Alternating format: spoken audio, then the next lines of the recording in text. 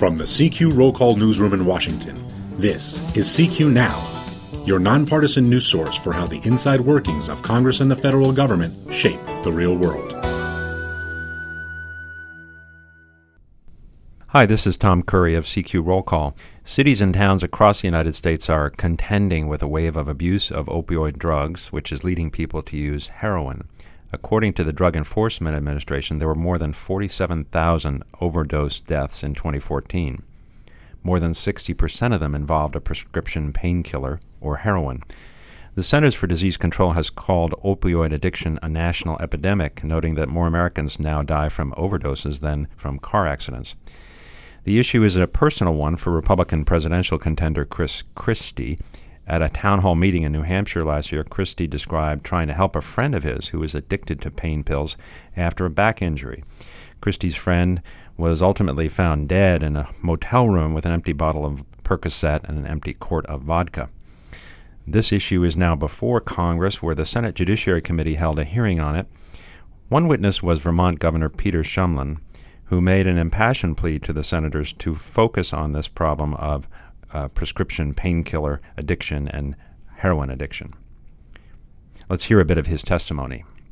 In 2010, we prescribed enough OxyContin in this country to keep every adult in America high for a month.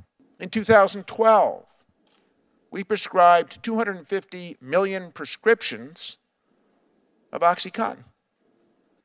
Just a few years ago, the FDA approved Zohydro. I call Zohydro OxyContin on steroids. We're about to do this all over again, team. And guess what? When they approved Zohydro, they didn't make it tamper-resistant, so you can snort it and you can shoot it. That's what led us into this mess. Listen, just this year, they approved OxyContin for kids.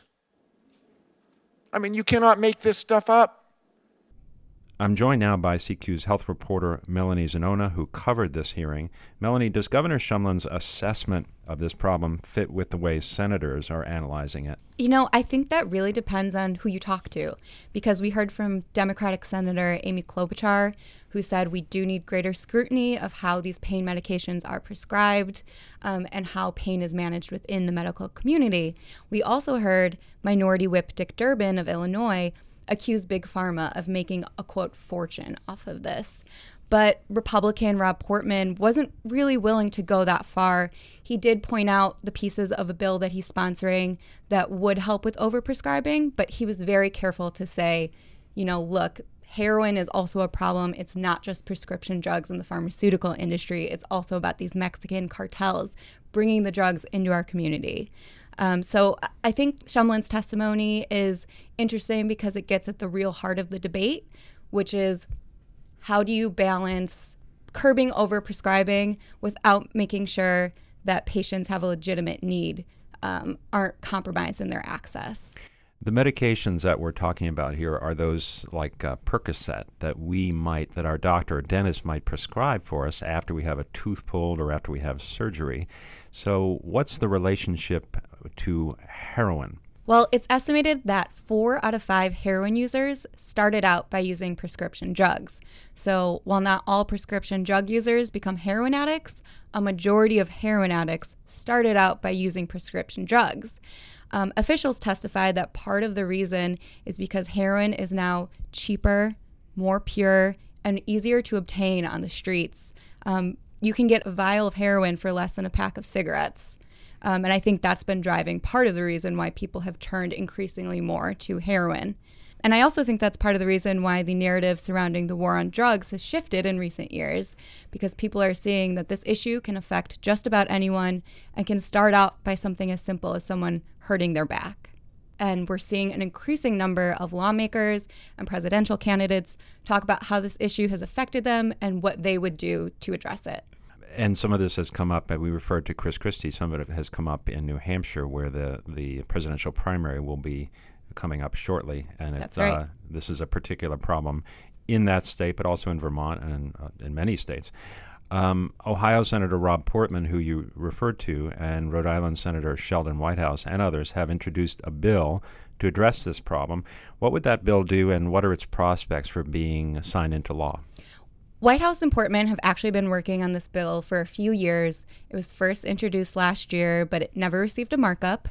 This Wednesday, the Judiciary Committee in the Senate held its first hearing on the bill, and Chairman Grassley sounded very optimistic that they would eventually put this through the markup process. And the bill specifically would expand educational and prevention efforts, provide resources and grants to communities, increase access to drugs that can reverse the overdose effects. It's a drug called naloxone. And it would also incentivize more states to strengthen prescription drug monitoring programs. As far as its chances for passage, we heard Majority Leader Mitch McConnell just yesterday tell reporters that he has talked about the issue in the weekly conference meetings with Republicans and that the Senate would like to act on something by the end of this year. Tell us briefly how this issue has become a problem for the man that President Obama has nominated to be the Food and Drug Administration Commissioner, Robert Califf. Well, this week we had 3 different senators place a hold on that nomination over their concerns about how the FDA approves and handles powerful prescription pain medication. The 3 senators are presidential candidate Bernie Sanders of Vermont, Edward Markey of Massachusetts, a Democrat, and we also just had Joe Manchin of West Virginia do that as well. And some of their specific concerns are that the FDA approved OxyContin for children, and they also approved a very powerful, controversial painkiller called Zohydro's ER. So those are some of their concerns, and we'll see how this plays out and whether it will pose a problem for his nomination.